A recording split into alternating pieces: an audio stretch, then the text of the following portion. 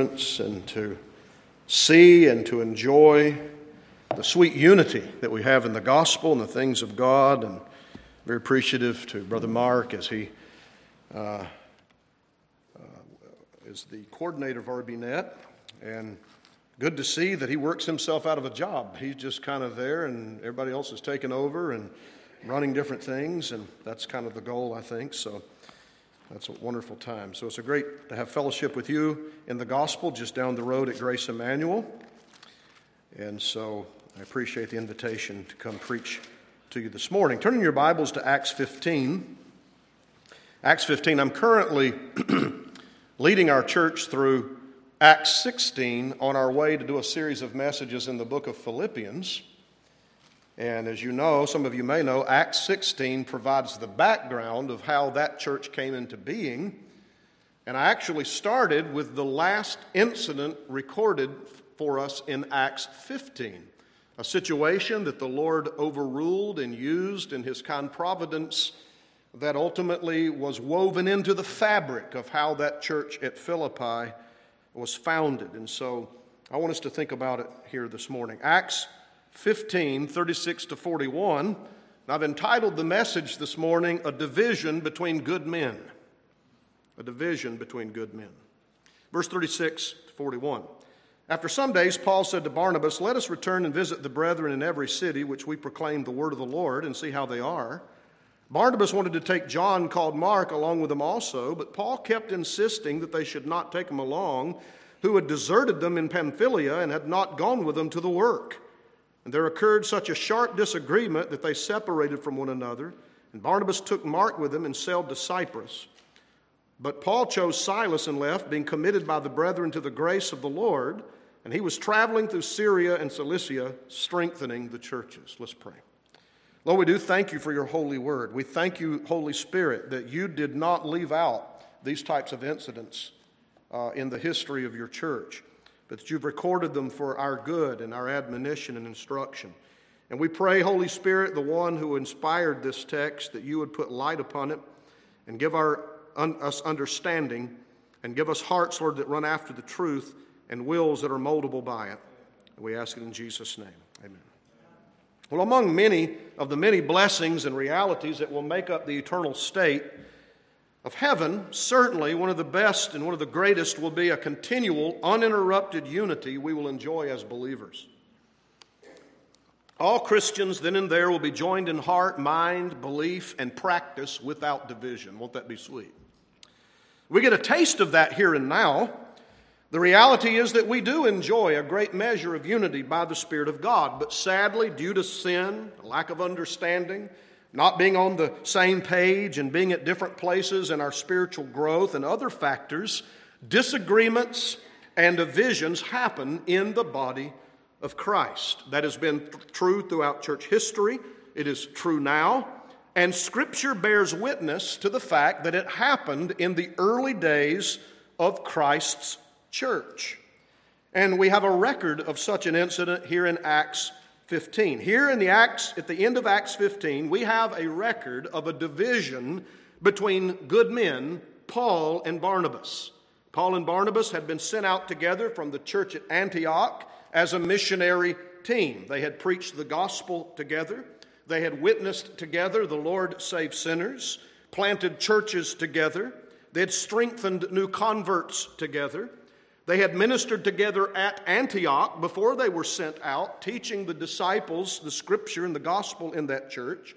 They knew each other well. They loved one another. They complemented one another. We could call them the dynamic duo.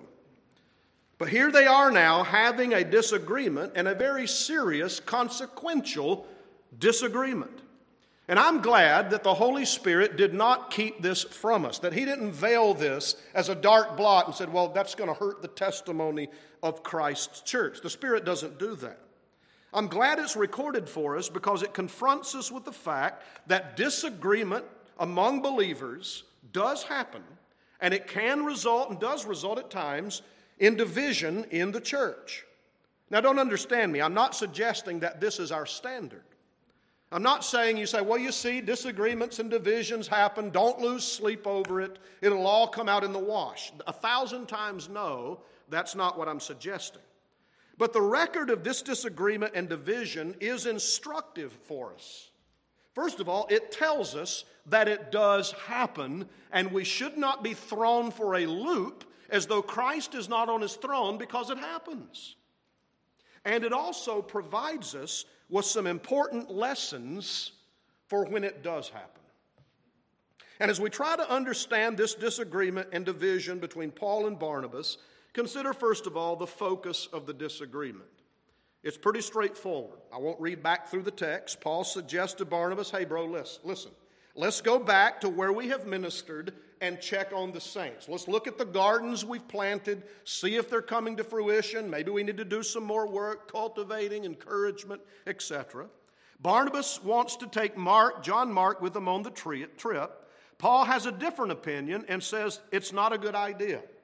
It's not a good idea that the young man who left us previously should go with us to the work. He didn't go with us to these places. He should not go back with us. Now, the reason for this is back in Acts chapter 13. If you'll turn back there for a moment. Paul and Barnabas had been sent out on a mission from Antioch. Mark is with them.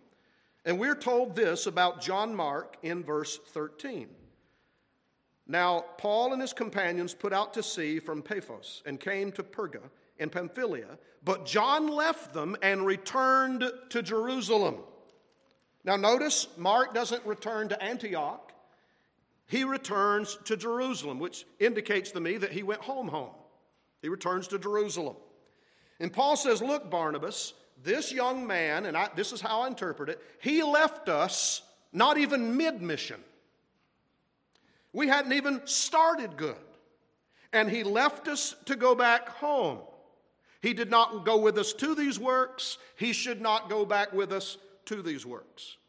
Barnabas disagreed, convinced that they ought to take John Mark along with them, which most, I believe, have interpreted as, we need to give the young man a second chance. Maybe he blew it and left us, but I think that perhaps we should be gracious and kind, give him a second chance, let's take him with us. And Paul would not budge. And Barnabas would not budge. Paul kept insisting, no, we don't take him.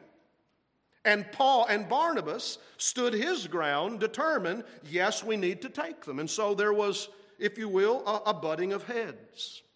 Which brings us to consider the frustration of the disagreement. We've considered the focus of the disagreement. Let's consider the frustration of the disagreement. In verse 39, we read that there occurred such a sharp disagreement that they separated from one another.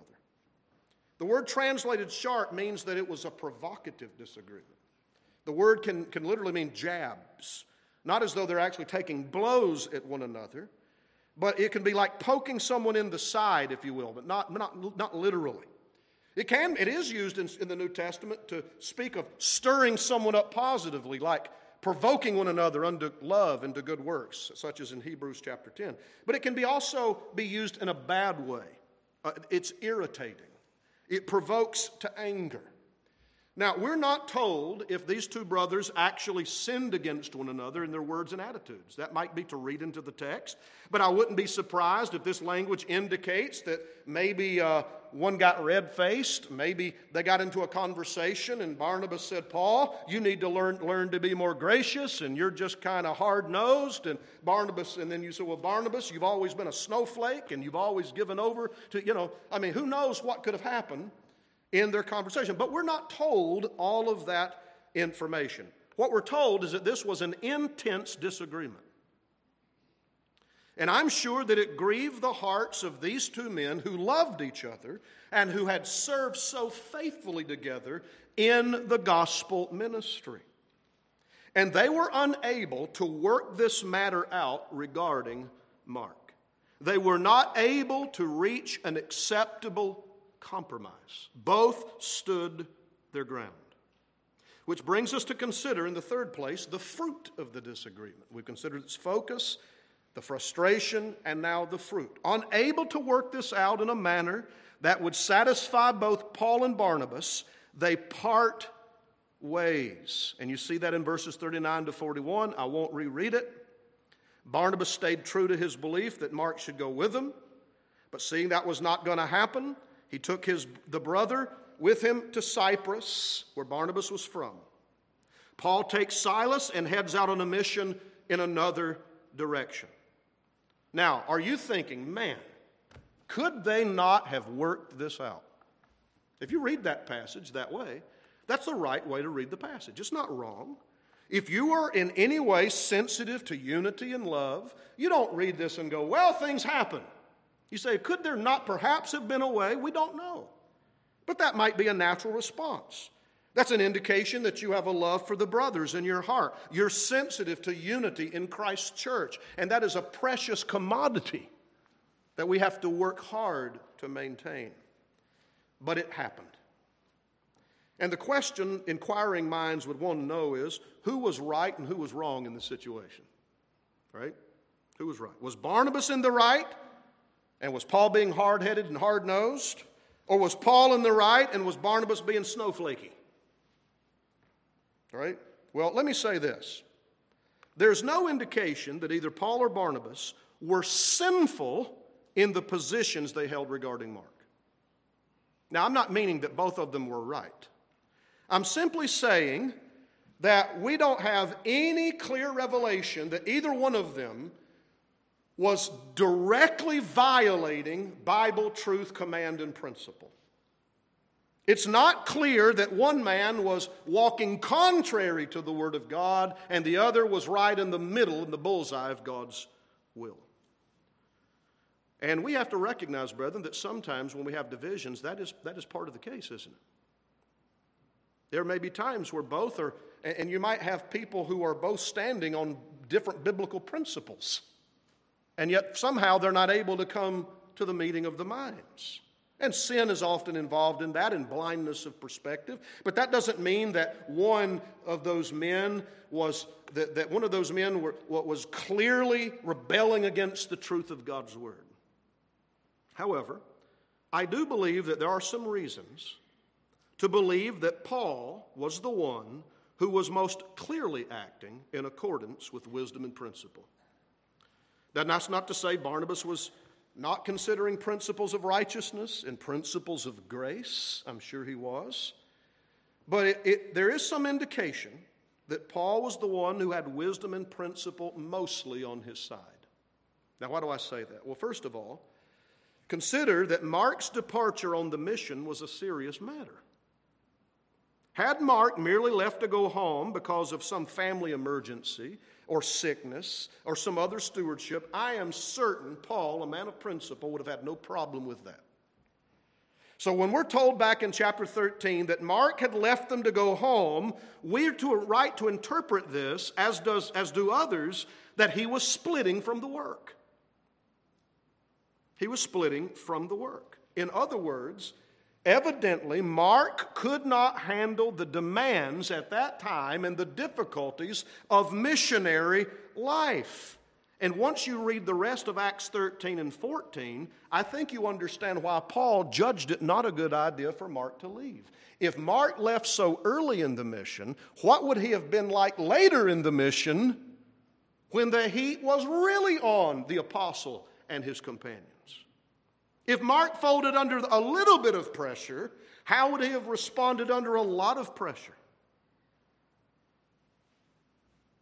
I think Paul doesn't think Mark is able at this point in his judgment to handle the potential threats and so on that would be coming his way. He's not questioning Mark's salvation. He's not even necessarily questioning his Christian character. I'm sure he's a good man. He's just convinced that at this time he doesn't have the stuff for missionary life.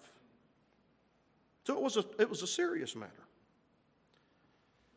But also I believe there's another indication that wisdom and principle was mainly on Paul's side, and that is the contrast in the text. Immediately following our text, we read this in Acts 16, 1-3.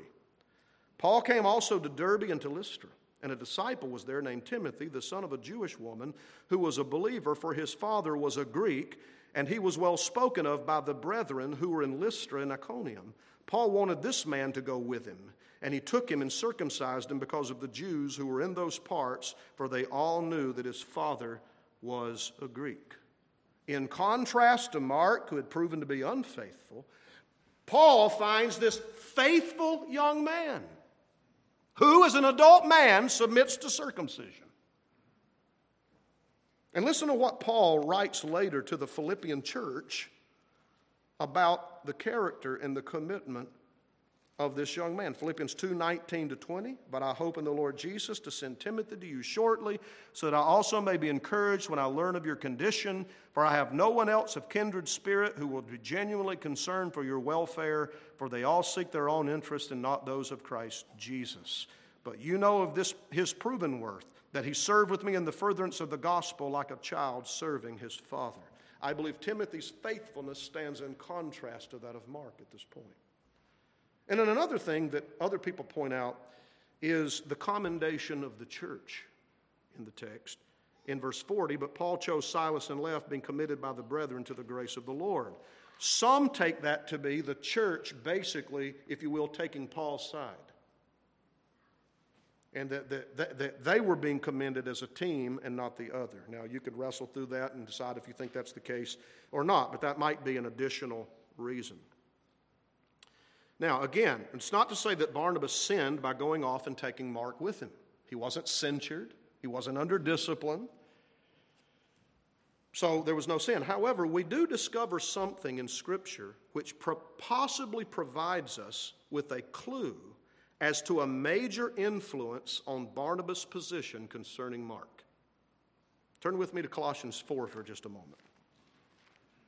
Colossians chapter 4. We'll come back to this in a few minutes, but just notice what he says, what the text says here. Paul writing says, Aristarchus, my fellow prisoner, 4:10, sends you his greetings, and also Barnabas, cousin Mark, about whom you received instructions. Cousin Mark.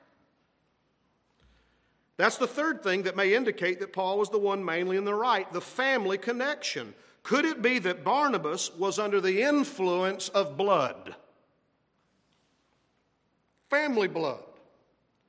Not only feeling a sense of loyalty to a saved family member, but to just the fact that he was blood. Could it be that Barnabas knew that if he didn't take Mark with him, Thanksgiving with the family was going to be rough? He knew that if he didn't stand up for Mark, he was going to get the grandma special. Now, you know Mark. He's the next Billy Graham. You better take him with you. We must be honest. When it comes to the church and the fulfillment of its mission, the deep emotional attachment and loyalty to family can cloud Bible truth and wisdom. Deep friendships even can cloud us and cause us to be biased. And we can find ourselves in situations where we're torn between what we know we should do down deep in our hearts and what will appear to our family as though we're being unloving and unloyal. And we get torn between the two. And it very well may be the case. I'm not saying it is, but this connection could be a possible clue that there was more going on in Barnabas than just Bible principle. Now, what do we learn from this? That's the focus of the disagreement, whether we take Mark or not. The frustration, they couldn't come to terms, so they separate. And then the fruit, they separate. What do we learn from this? First of all, it happens. It happens. It doesn't have to happen, but it does. Again, the incident recorded in this text is not our standard, but it's here for a reason, isn't it? It teaches us that there are times when Christians, including ministers of the gospel, have perspectives, beliefs, and convictions concerning practice that are completely opposed to one another. You've been a Christian long enough to know, you know that's the case. If you've been reared in church, you've seen it played out more than once. And these things can be so firmly held that working together closely is not a practical possibility. And when it becomes apparent that there's no way to resolve it, sometimes a separation might be practically necessary, as painful as it may be, or at least it's practically unavoidable in some sense. We are not told in this text how either Paul or Barnabas actually responded to one another as they separated. Other than that the disagreement was sharp and intense, it says they went their separate ways. But thankfully, this is one of those cases where the Spirit of God has been so kind as to drop us hints in the New Testament as to what happened after this. And it is from these hints of what happened afterwards that we can learn some lessons about how we can and should respond to these types of disagreements and divisions. First of all, we should be gracious and commend one another as much as possible. We should be gracious and commend one another as much as is possible. Turn to 1 Corinthians 9. 1 Corinthians chapter 9. Now, before I read that text, let me just say we have a tendency, all of us, I think, in situations like this, to make ourselves look better than the other person on the other side of the issue. What do you think? The camera's not on you, so if you raise your hand or say amen, I don't think nobody's going to see you. Oh, she admitted it. But I'll raise my hand. I'll admit it, okay? I don't like to look bad. Am I the only one? Have you gotten to the place in your process of sanctification where you like to look bad or you don't care? Because we don't want people to think that the division could in any way be owing to a deficiency in us. Now, it may indeed be true in any given situation that there's a separation in which you don't bear any real responsibility. It's not always true that it takes two to tango. It can happen where someone bears no responsibility. They can say, as far as I know, my hands are clean and my heart is pure. But even when that's true, there's something in us that wants to make sure that other people know we're right and the others are wrong. And what better way to do that than to defame the other person and decrease their estimation in other people's eyes? And this does not always require a frontal attack. Because we're Christians, we're sensitive to frontal attacks. We're supposed to be nice and sweet and kind, and we're not supposed to attack. So we've come up with other ways that are maybe harder to pin someone on. We can take shots at a person's character, causing others to lose confidence in more subtle ways. Well, I'm not going to say that I'm not saying Barnabas is a bad guy. I'm not saying he's not saved, and it's just that, never mind. I don't want to speak bad about him. I don't want you to think poorly of him. It's just, I've just got some real concerns. And what do we just do? We just dropped a crumb, didn't we? We just let that morsel go down into the soul that begins to shape our views. And no one does this on social media.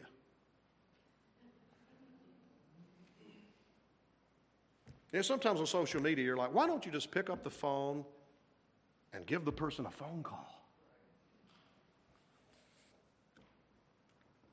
Or we can package it in such a way that sounds so spiritual. And there's another clever way to do it is by asking leading questions. You know what a leading question is? Or leading question. When you ask a question, like a series of questions, or question is dropping a crumb trail so that you actually get a person to the conclusion you want them to get to. So what do you think of Paul? Can you imagine Barnabas? And I'm not saying he did this. I don't think he did. But let's just kind of go with me for a moment. Use your sanctified imagination. So what do you think of Paul and his ministry? Well, I think it's okay. I like Paul. Man, he can shuck the corn down to the cob when he preaches. I mean, it's good stuff. So why do you ask? Well, do you ever think Paul, he's driven. He's always driven and going here and he's going there and he walks 60 miles after he gets stoned and comes back to another city. Don't you ever feel like that really it's more about Paul rather than Jesus? I'm not saying that's true, but that whole thing that went down with Mark, John Mark, I saw a side of Paul I've never seen before. Did you detect a little narcissism? I'm not saying it. I'm just making sure that I'm not on an island by myself. You see, all that often does, and I'm not saying you can't ever have conversations and get perspectives. That's not what I'm saying. But you see, that's all subtly leading people to a conclusion. I'll never forget years ago, and I'm not saying this holds true in every case, but I'll never forget years ago. It was right before Lisa and I were engaged. We were dating, and we were sitting at a pastor's in his home at his table with his wife, and there were some visitors from out of town, and one of the visitors started talking about her husband's colleague. Not scandalous sin, but in a negative way. And the pastor's wife piped up. I mean, it was shocking. She says, I don't feel comfortable with this. That person's not here to defend himself. I mean, that pretty much did away with the conversation. See, what happens is we want our view to prevail so that we come out smelling like a rose. The only way to do it is to strategically tear down the other person. And I believe there's witness in the New Testament that this is not what happened with Paul and Barnabas. 1 Corinthians 9, verse 6. Or do only Barnabas and I not have a right to refrain from working? Who at any time serves as a soldier at his own expense? Who plants a vineyard and does not eat the fruit of it? Or who tends a flock and does not use the milk of the flock? Paul is developing an argument that is right for those who preach the gospel to be paid for their services. And as he does, he mentions Barnabas in a positive light. This was after the split. Paul is acknowledging Barnabas as a true man of God. He's putting him in a positive light. Now, some have suggested this is evidence that they made up. I think that's assuming that they were torn apart. Acts 15 does not say they left splitting and spitting. That's not what it says.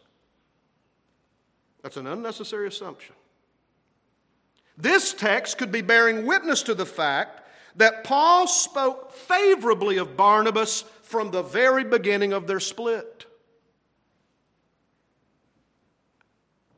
And I would suggest what we know of Barnabas, the son of encouragement. I would just suggest, though we don't have evidence, I lean toward believing he was committed to the same kind of speaking of Paul. This makes me imagine a conversation that Paul has with someone who knows about the split. Hey, Paul, come here. Step in my office. Which is usually the back pew of a conference, right? Come step in my office. I heard, you and Barnabas are not working together. Is that right? I mean, that's right.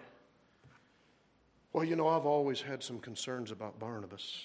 And Paul says, stop right there. You're not going to talk about my Barney. No. We had a major difference. It's no secret. Do I believe he's wrong? Yes. Does he have his right to be wrong? Yes. No, he didn't say that. Sure, I'm not going to hide that fact, but my Barney is a good man. He's a true man of God.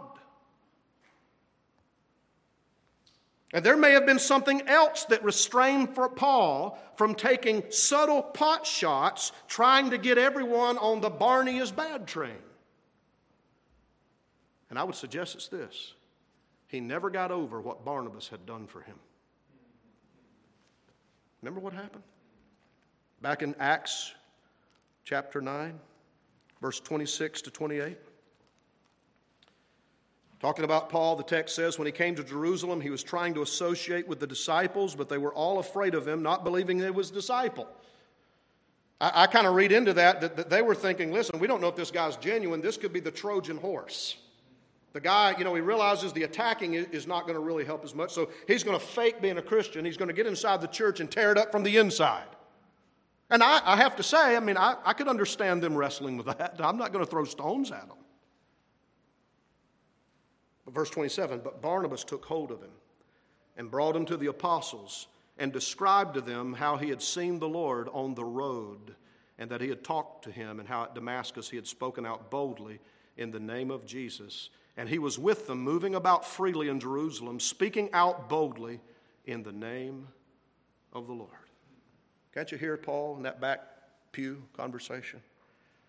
I'll always love Barney if for no other reason, for how he reached out to me in my early days as a Christian.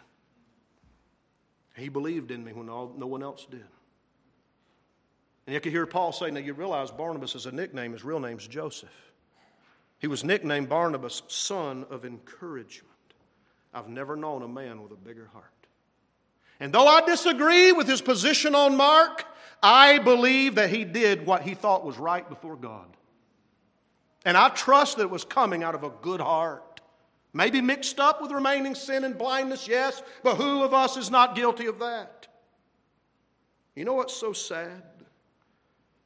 When there are spits and splits, we have this tendency to magnify people's faults and shortcomings while downplaying and forgetting all the good they've done to us in the past. And so they have their list. Here's my complaints. Now, they might give an honorable mention. Yeah, I remember that one time, but what, and you're thinking, what about when and they don't even mention that. Now, why do we do that? Why do we want to magnify faults and downplay sometimes decades of faithfulness? Because that because we got to build the narrative. We've got to win. And I would assume Barnabas was committed to the same for Paul. I could hear Barnabas, somebody wanting to talk bad about Paul, and he stops him dead in his tracks and said, listen, I ministered with the man. I saw him stoned, dragged out of the city, left for dead, get up and walk 60 to 90 miles or so to the next city, preach, come back to the place where he was stoned, do it all over again. Now, what kind of self-centered man does that kind of nonsense unless he loves Jesus and the people of God?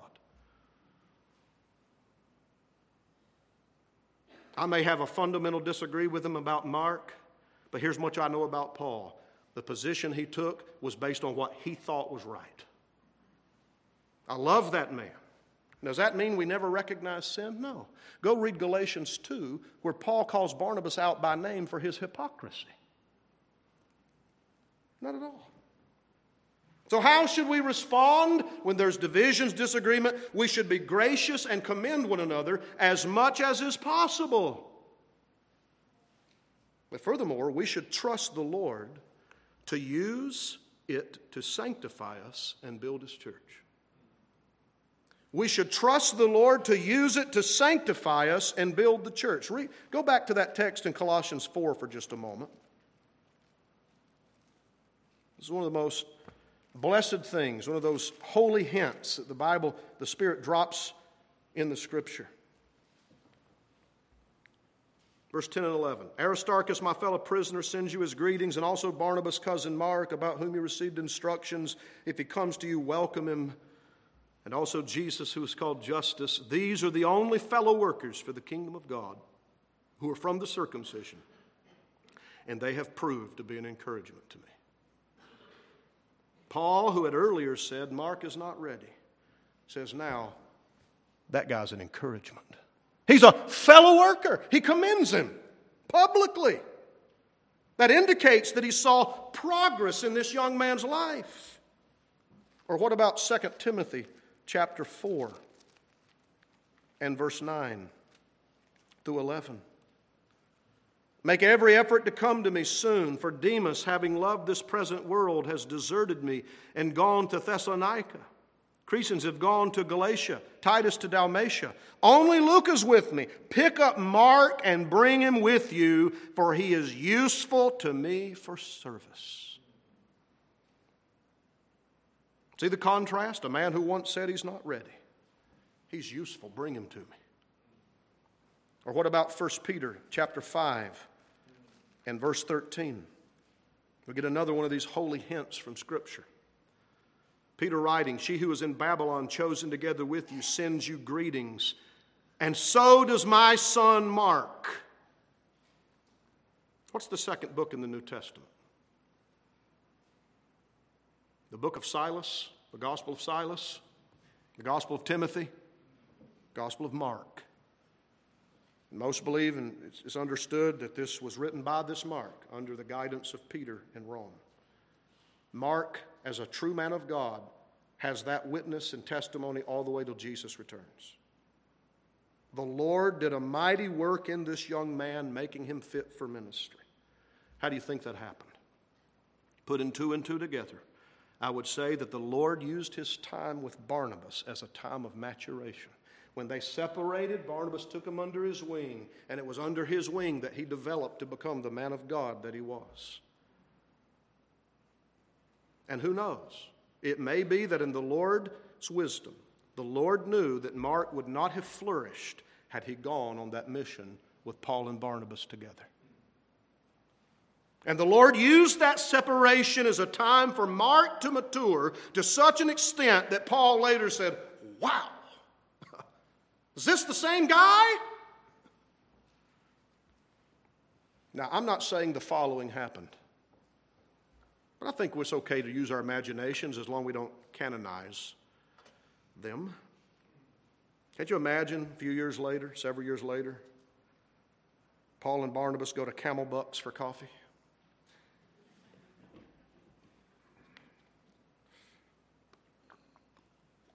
They sit down and Paul says, Barnabas, I've had time to reflect after all these years about what happened. When we, remember when we went? Now, I'm not saying I sinned. If I did, I'm not yet aware of that. And by the way, that's biblical. That doesn't mean always someone's hedging. Sometimes we're in cases, we look back, and you've been there, I'm sure. We say, I don't know. If I did, forgive me. I'm not trying to hedge. I don't know that I did. Maybe I did. But this much I know. It is absolutely amazing how God used you in Mark's life. And maybe Paul could have said something like, maybe, just maybe. It might be that I should have given him a second chance. Maybe I took it too far. And Barnabas says, Paul, thank you for saying that. You don't know what that means to me that you acknowledge that. But as I've reflected, I realize now why you took the position you did. When I took Mark under my wings, I began to realize that his fear had roots that went all the way back to his childhood. And had he gone on that mission with us, we would not have had the time and the context to be able to faithfully deal with his soul. And I can now see how the Lord wove that together and how it was best that he not go. And both of them are sitting there with tears streaming down their face, amazed at the wisdom, the grace, and the power of Jesus, who builds his church and overrules our folly. But now, here's the thing. If they did indeed have such a conversation, it's because they didn't burn bridges. If for a division and a disagreement to develop into an ultimate blessing, you can't set bridges on fire.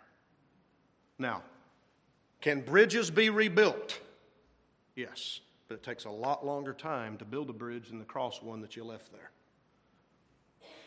And often when there are divisions, people do and say things that burn the bridges so badly that it's very difficult for things to ever be mended. Not saying it's impossible, but it takes much longer, takes more grace. You have to work through all the mud that's been slung and the damage that's been done. But when you can say, listen, we don't see eye to eye. Yes, you see this, I see this. May the Lord judge between us. Maybe I'm blind. If he does, let him show me. But I love you. I love you. Lord be with you. Lord be with you.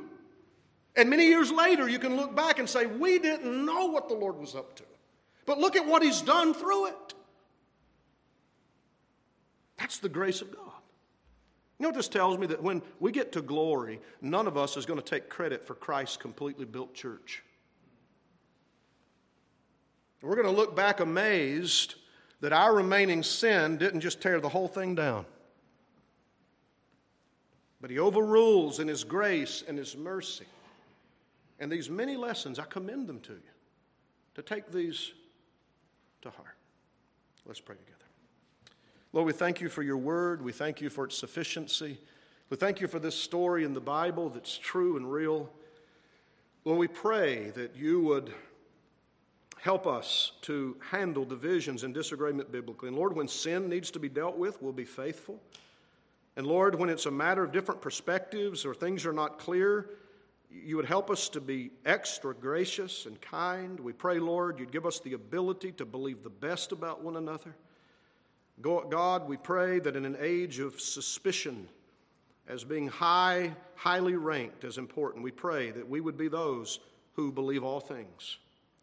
And Lord, who try to put the best construction on one another. We pray you give us gracious hearts, forgiving hearts, kind hearts. And Lord, we know and trust that in all of these things you're building your church, and the gates of hell shall not prevail against it. We thank you for your mighty arm. We pray you would bear it here in Holland and in Grand Rapids and all over the world on this your holy day. In Jesus' name, amen.